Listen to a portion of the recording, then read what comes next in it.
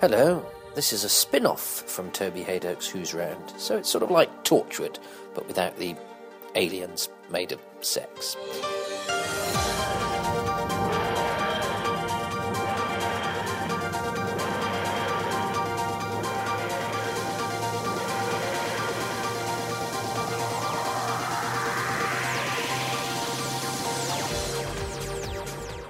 Hey folks, Toby Hadoke here.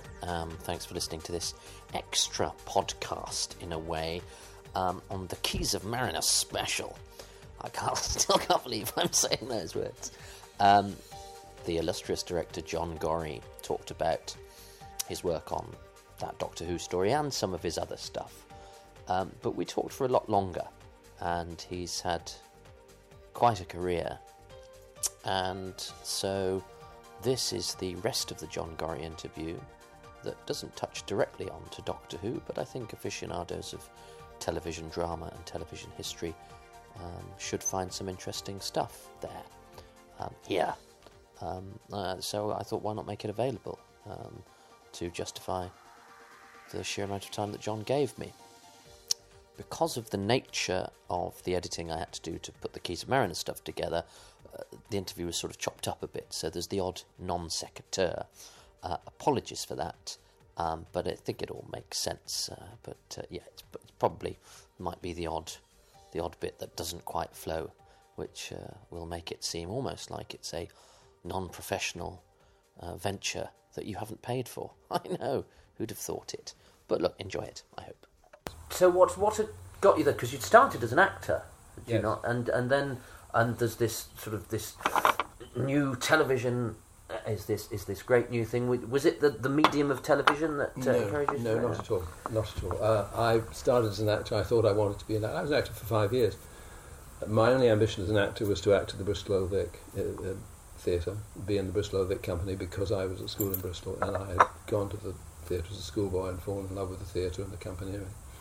And once I'd done that, I got to finally, after about four and a bit years, I got myself into the Bristol Old Vic Company and was there for about a year. And I increasingly thought, I'm not sure I want to do this, I think I want to direct. But I assumed that I would become a theatre director. And I didn't quite know how one set about this, so I stopped acting and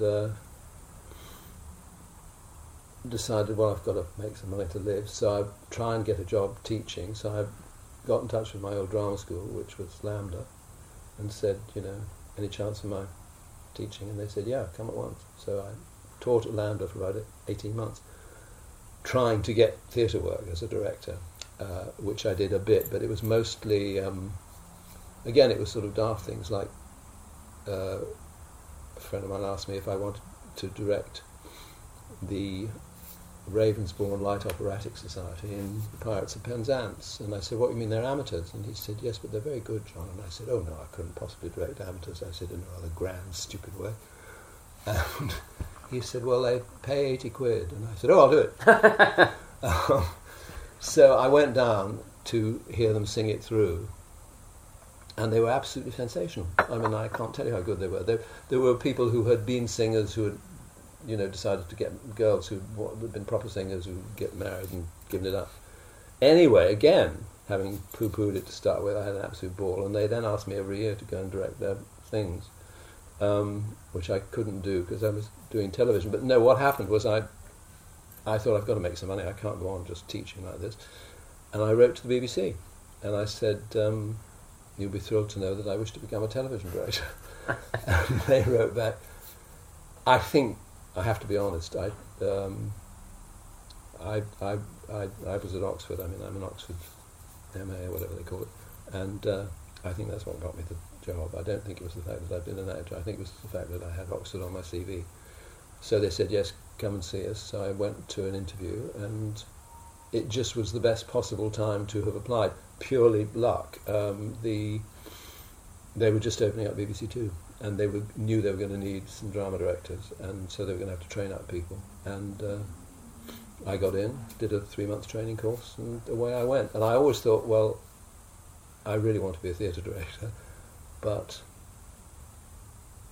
and in a way, I mean, I slightly regret that I didn't do more. I did some theatre, but I didn't do enough, and I regret I didn't do more in a way, but I had a great time, and really, because the offers kept coming in, I just stayed with it, and I directed television, drama for films, stuff for, 40 years, I think.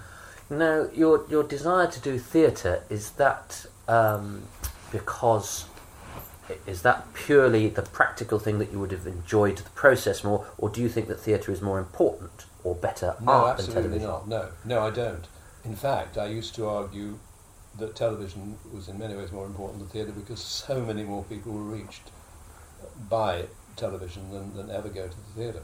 And I would have arguments with my theatre director friends and actors and people saying, look, I do something on there, and one play I did 20 million people saw. Now, come on, it's going to take an awful long time for 20 million people to see a theatre play. I have to admit that was Danny the Roo and Charlie's Aunt, but never mind. No, absolutely not. I don't think theatre is superior. I don't think any art form is superior to any other art form. I just think they're all... I'm afraid I rather think they're all showbiz, and that's great, and I love it.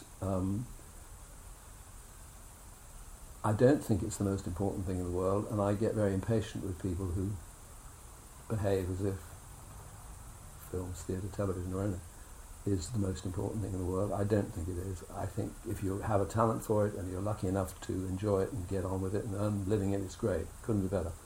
But you're not changing the world. You're not changing. Well, you're changing the world a bit. Particularly, I mean, I write as well, and I used to write and direct my own stuff, which was wonderful to do. It's wonderful for me. And writers do change the world a bit. In other words, you get letters from people saying, you know, your play really kind of changed my attitude to this or that or whatever it is, which is wonderful. And that then you feel you really are doing something in a small way. But I do think a lot of theatre people and television people and film people tend to have an exaggerated idea of their own importance. That I do think. Well, and the other thing is, of course, that people who are aficionados of television from back in the day often bemoan the lack of single plays on television and the reliance on soap opera. And there's not as much original television as original drama as, say, in the 60s, 70s and 80s. And so in terms of writers changing the world, are you one of those that bemoans the state of modern television because there isn't as much original writing? That's a difficult one. I don't like the idea of old people. I mean, I will not allow myself to talk about the good old days because I don't believe that's how life is. I think we all tend to think that the best things were done when we were between the ages of, 20 and 40, say. Because that's when you're at your absolute peak, probably physically and mentally. And you think, oh, this is great, this is good. And then you get older and you think, oh, well, it's not as good as it was. And no, they're not doing as well as it is. I don't really buy that. It's different. I mean, there are still some wonderful stuff on telly. Some of the series are very, very good. There aren't the single plays. Yes, I do mourn them a bit, but it's as good, only different. Put it that way, I think. And I really don't buy this whole thing about television's awful now. All right, I don't like the reality game shows or whatever the hell they are. I mean, what's that thing? Celebrity Knockout, I don't know what it's called. Big Brother. Yeah. I don't watch them, but I mean they're very popular, and if that's what people like, fine. You know, that's all right. And well, as I say, the one thing I hate is elderly people moaning on about how wonderful the world was when they were there, and now it's no good anymore. I think we all. There's an instinct in old people to do that. I just think that's how it is. And I think that if you think about it, the trick is to think, okay, no, it's no better, no worse. It's just different. And it's in any case quite a good idea for you if you're old to move on, because if you hang around too long, you're actually occupying a job which, and I feel this passionately, you're occupying a job which a young person could do who probably needs to get started. At this point, I used some of the interview for the Keys of Marinus special, and then we started talking about John Osborne, and when I was putting this together, we didn't seem to have a link from the bit you've just heard to when John starts talking about John Osborne, so this is that link. I hope you had fun with it. He was a very strange man. I did Picture of Dorian Gray, which he'd adapted, and I met him once, and he seemed quite happy about it, but I didn't really get to know him at all. That Dorian Gray was for television, with Gielgud. Yes, with Sir John, absolutely, and Peter Firth, the young Peter Firth playing Dorian. Yes, that was much later though. Yeah. But the Dorian Gray with John was in any case an accident, because I was due to do 40 Years On. Alan's played, Alan Bennett's play. Bennett, yeah. With John. With Gielgud, he'd done the stage version. Exactly, and we were due to do it, and Gielgud was under contract and had agreed the time, and I'd worked with him anyway in a big series I'd done called About Edward VII. He played Disraeli, and so I mean he was by then a sort of friend, and we got on very well. And then Alan's father died, and Alan wanted to be in it, playing his original part. Yeah. And I said, of course. I mean, thrilled, couldn't wait. And I think he also wanted to keep an eye on it. I think he wanted to make sure that it was done the way he wanted it done, which I would have been perfectly happy to do, because I have a huge respect for Alan Bennett. I think it's the best, really, just about. Anyway, his father died, and he had to go up to Yorkshire, and he said, "Look, I'm sorry, but I don't want it done. I'm going to withdraw it." Which meant we had John under contract. So my producer said at Lucina, said, "Well, what are we going to do?" And John said, "Why don't we do Dorian Gray, and I can play Lord Henry." And so that was that. But it's not that good a play, really.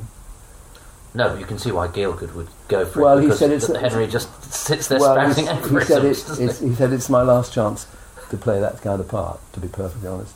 And so we got Peter Firth and Jeremy Brett as well. Jeremy played Basil. Jeremy had played Dorian as a young man, so I thought that might be quite interesting for him to play Basil Howard. But it's all right. The thing I like best about it, that I have to say, is the music, but that's not...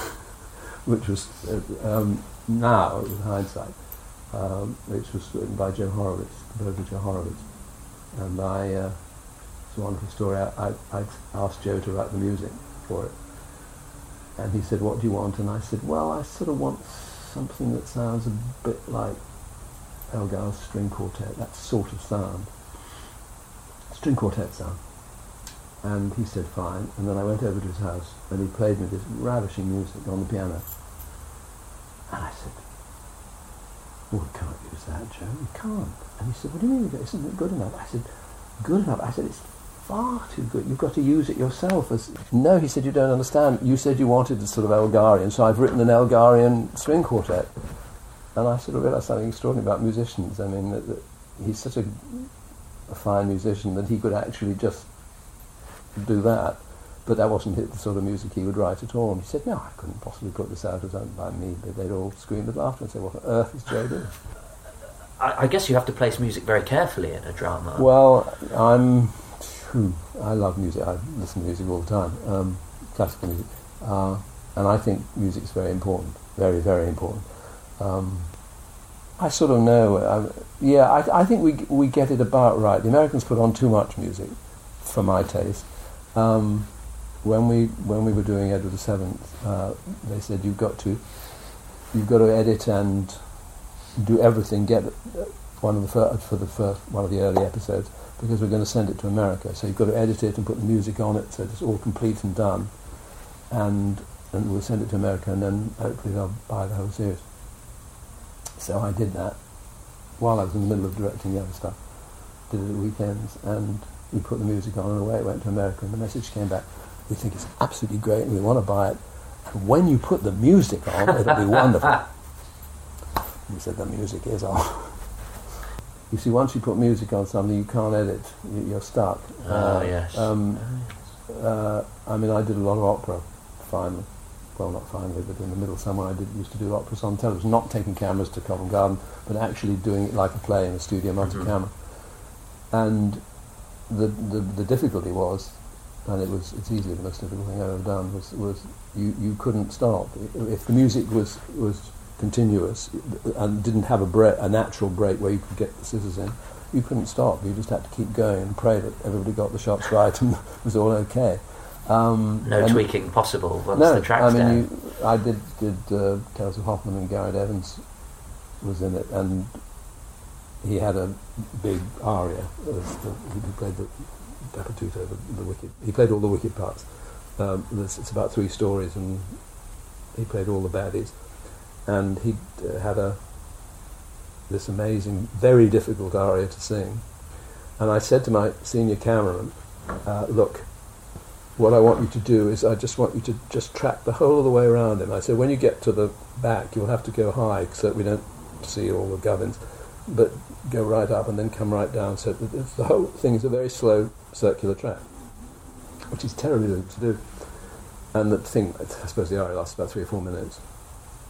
And this amazing cameraman, who I hope other people have spoken to you about, called Jim Atkinson. You're the first. Well, Jim was the best pedestal cameraman ever, and he was the head cameraman on Crew 5.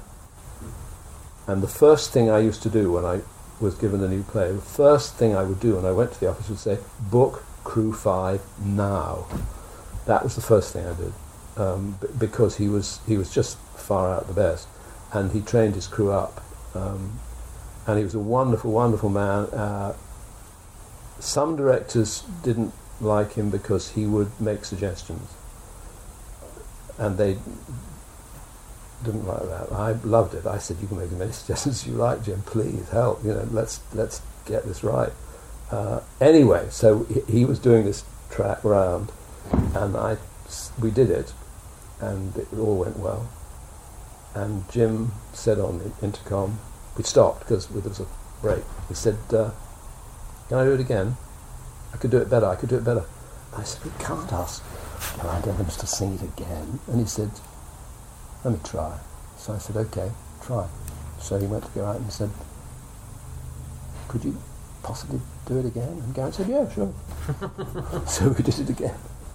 And he did it even better. But he was a great cameraman. On Dorian Gray, we were talking about Dorian Gray, he was the number 1 cameraman. And Peter Firth, he was an extraordinary actor because he was a total instinctive. In those days, I mean, he's now become extremely good and professional. But in those days, he was instinctive and emotional. And if he wasn't getting the right feeling, he sort of couldn't do it.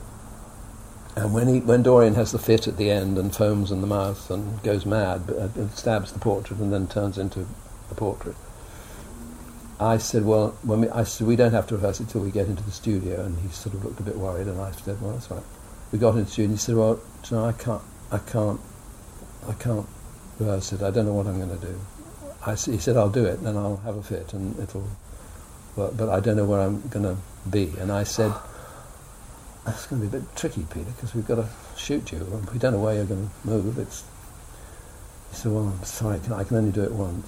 But he said, I really will do it, but I can only do it once." So I said to Jim, "Look, he can only do it once. What are you going to do?" He said, "Leave it to me." And the two of them did it. It wasn't my camera work at all. Peter had a fit, and I said, "All I care about is that you hold him, and then you slowly, when he gets onto the floor, you just go right into a huge close-up at the end, because then we can superimpose the mask and blah, blah, blah."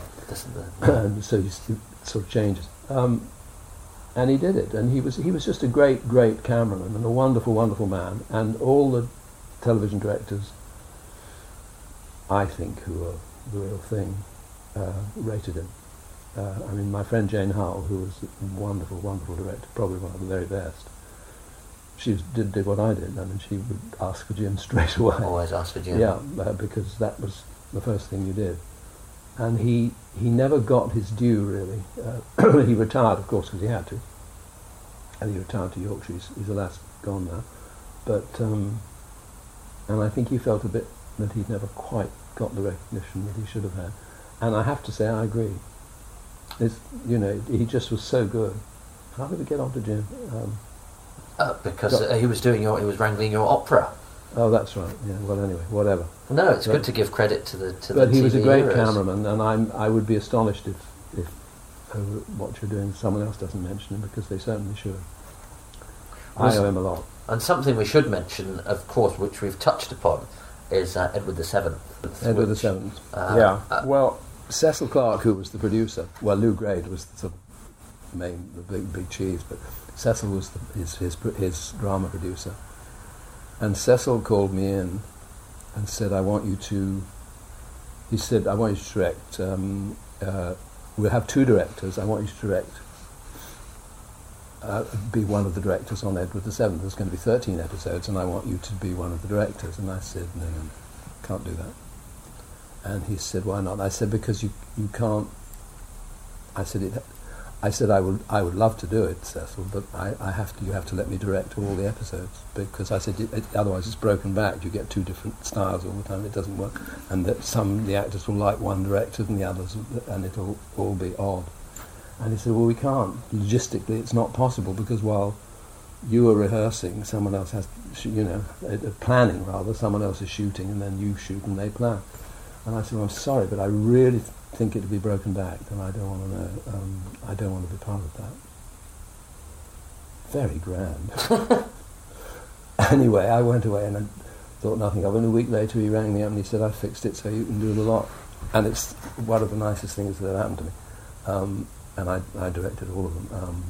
It took a year, 18 months, and I also wrote some of them as well. So yes, well, I noticed you had a hand in the script. Yeah. Is that because was that necessity, or did you feel the need to? No, I was asked. I mean, I'd written a lot of plays for Cecil, single plays, which I then directed. I did wrote and directed about half a dozen plays for him, and he said, would you like to write some of the episodes?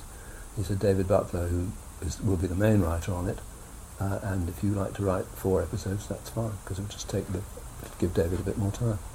So I said, yeah, which helped me, because I had to do all the research before we even started. Obviously wrote the episodes before I started directing any of them, but it was a good time. And he said, well, we've cast that it's Timothy West is going to play Edward as a grown-up man. Is that all right? And I said, oh yes, very much all right. I admired him hugely. Oddly enough, when we were again doing what I did on Doctor Who on Edward, doing a commentary, Tim said, I don't expect I was the first choice, was I? And I said, you absolutely were. And he was astonished. He said, oh really? I said, oh yeah.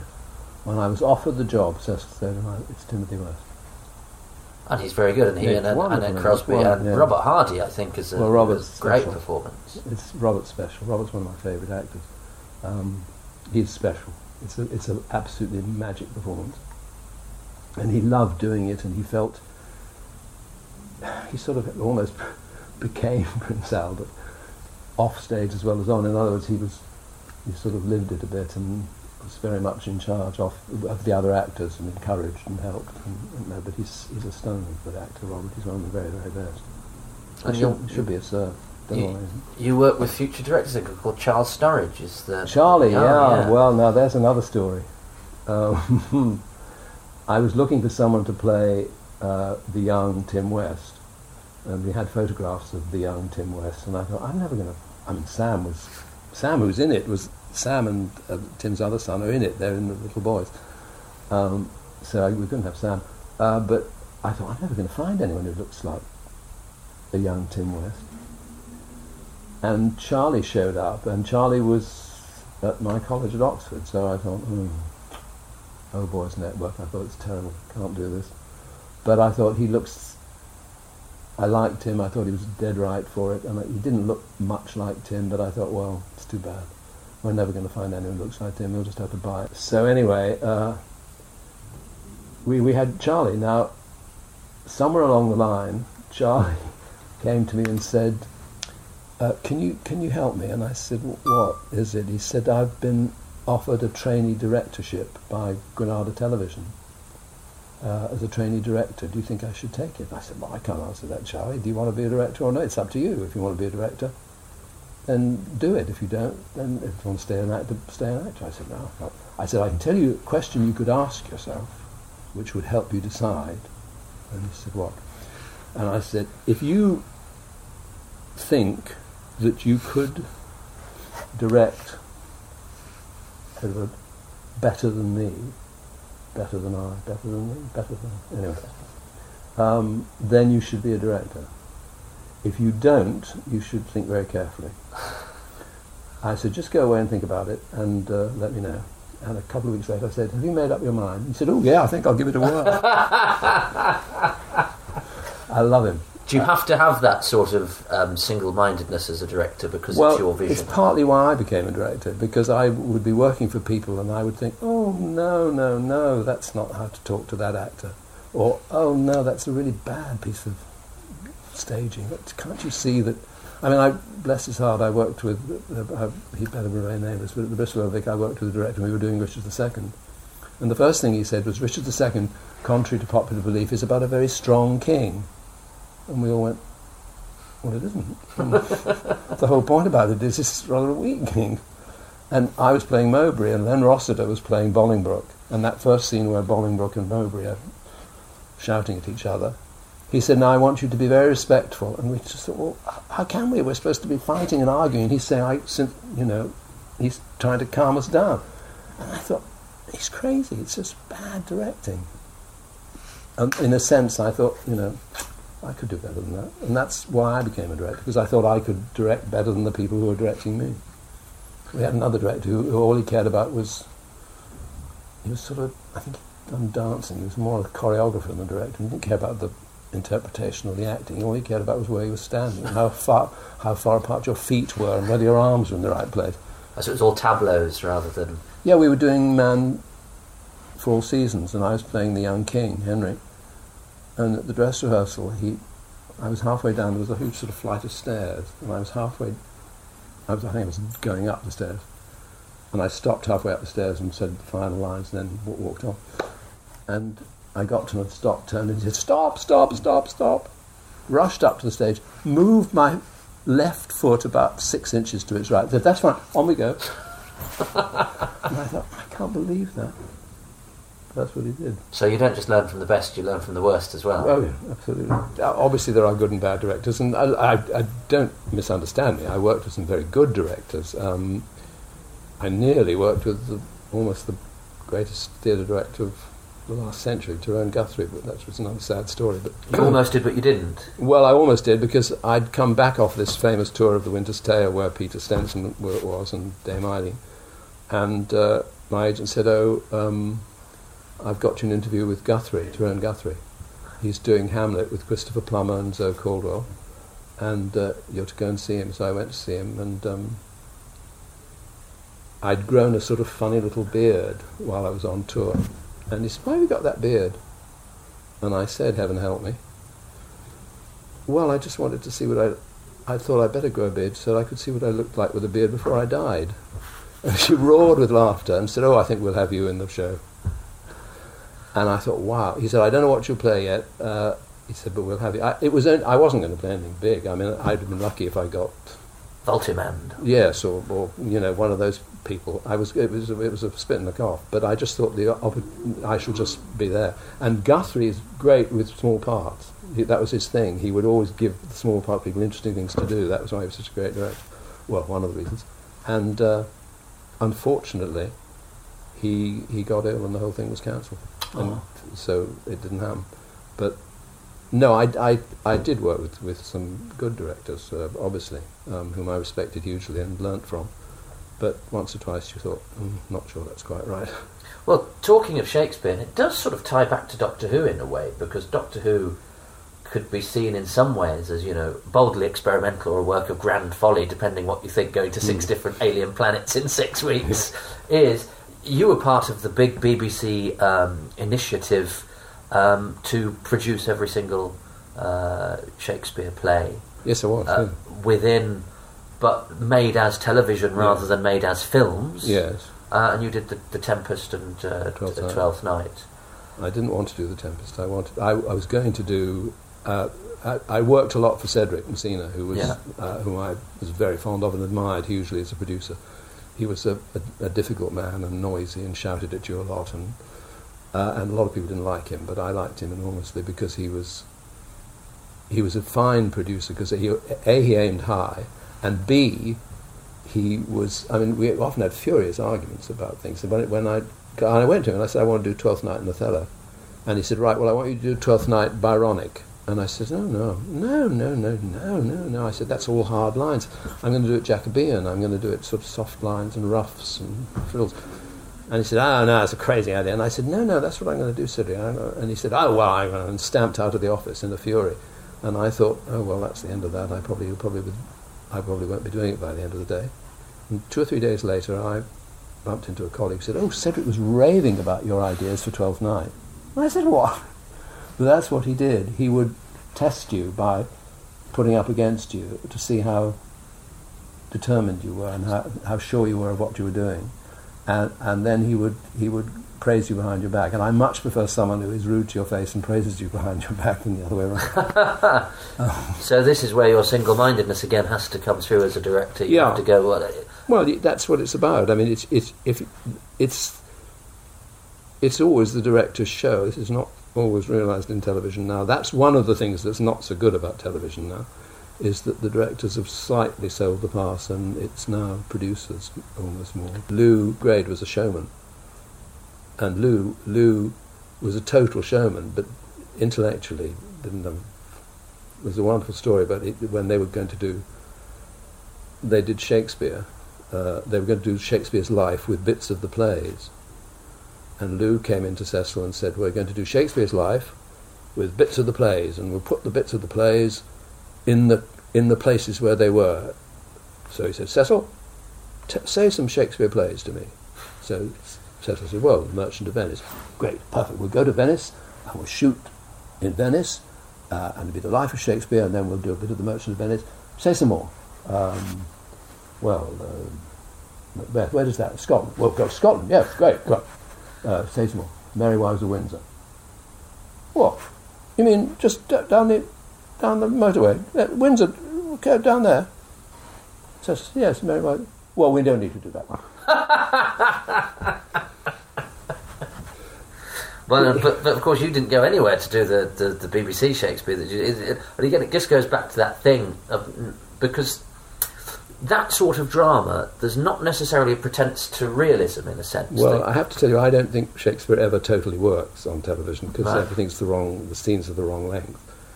When Cedric said he was going to do them, I said I want to do Twelfth Night and Othello. And he said, fine. And he said, why do you want to do those? And I said, because they're domestic plays. They're plays about human passion, and Twelfth Night's about love, and, well, so is Othello in a way. But they're both domestic. I said, if you ask me to do Henry VI, part 1, 2 and 3, I shall say, not a chance. I wouldn't even know where to begin. My friend Jane Howell did them and did them brilliantly.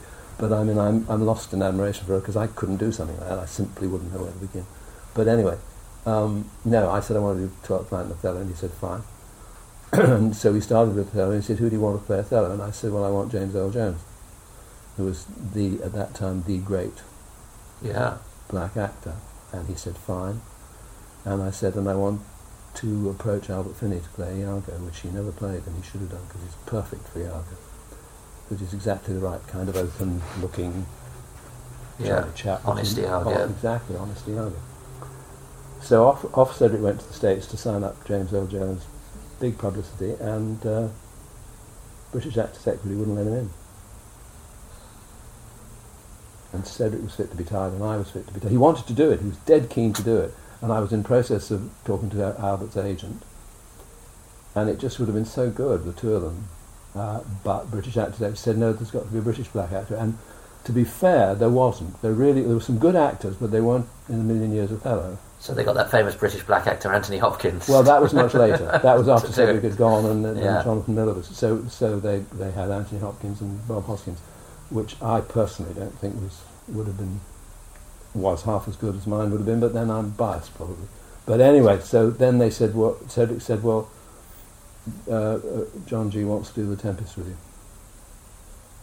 So I said, oh, Tempest, please. So difficult, too difficult.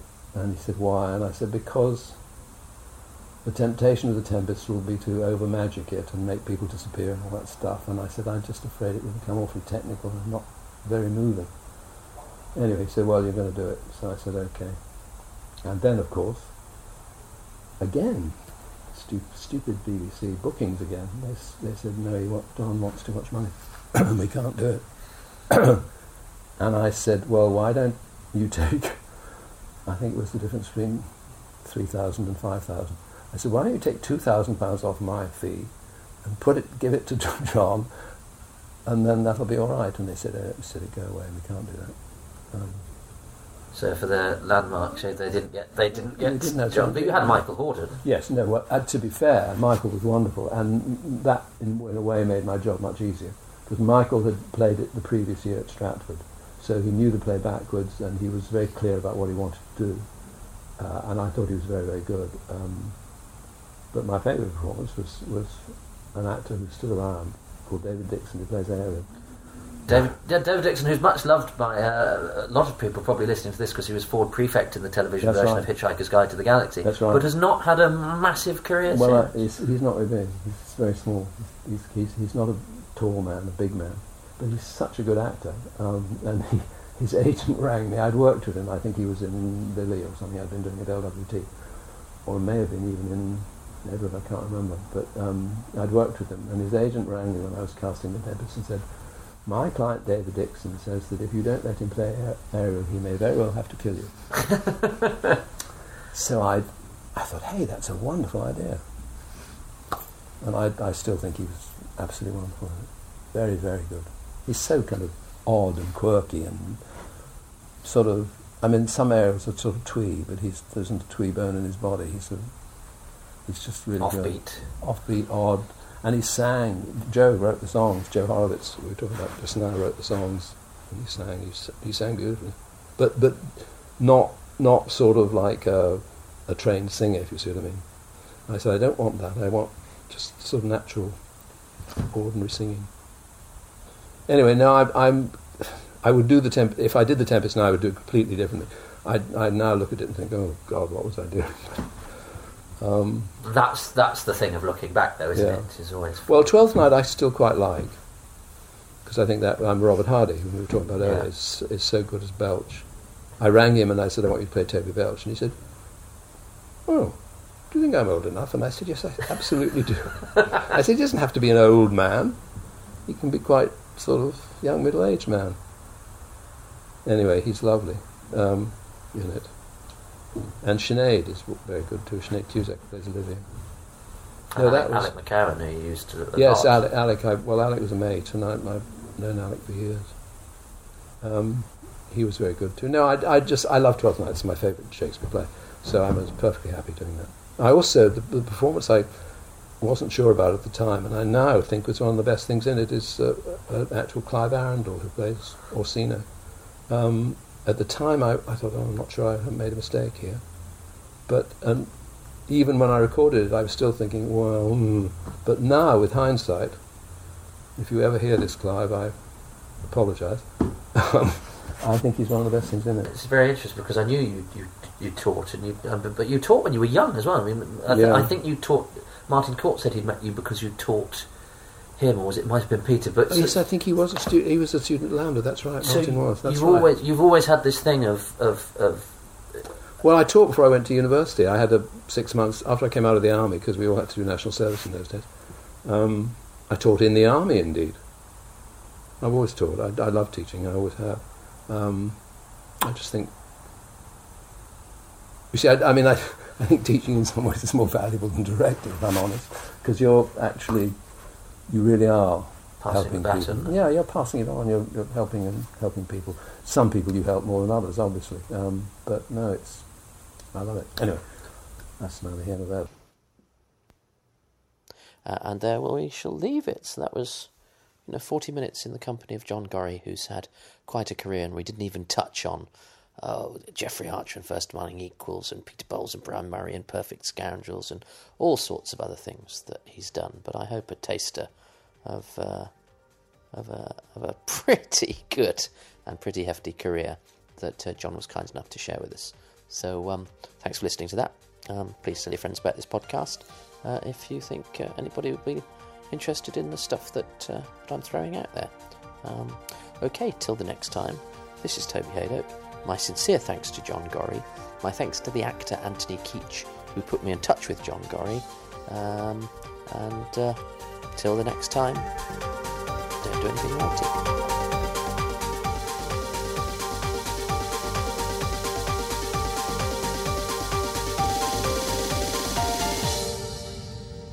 John's charity is Mind, which is www.mind.org.uk.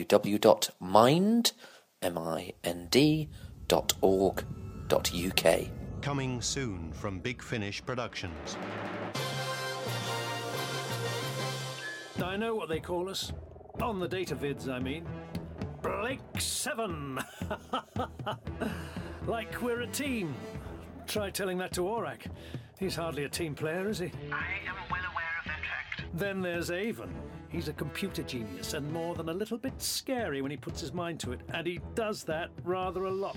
Stand up. Or you'll blast my head off? Don't think I won't. Don't get me started on Nyron. He's, well, it's complicated. Federation conditioning is so strong. I am Gustav Nyron. I am Gustav Nyron. Nyron's from Auron. Did I mention that? So is Callie, come to think of it. There's someone who knows her own mind. Don't shoot. It's me, Pascal. Pascal? Yes, from the Ortega. Callie. And then there's me. We're less than 10 minutes from crashing into a planet, so hurry. I don't work well under pressure. We're going to die. You think that isn't pressure enough? My name is Keston Voss. Blake 7, The Liberator Chronicles, Volume 11. Big Finish. We love stories.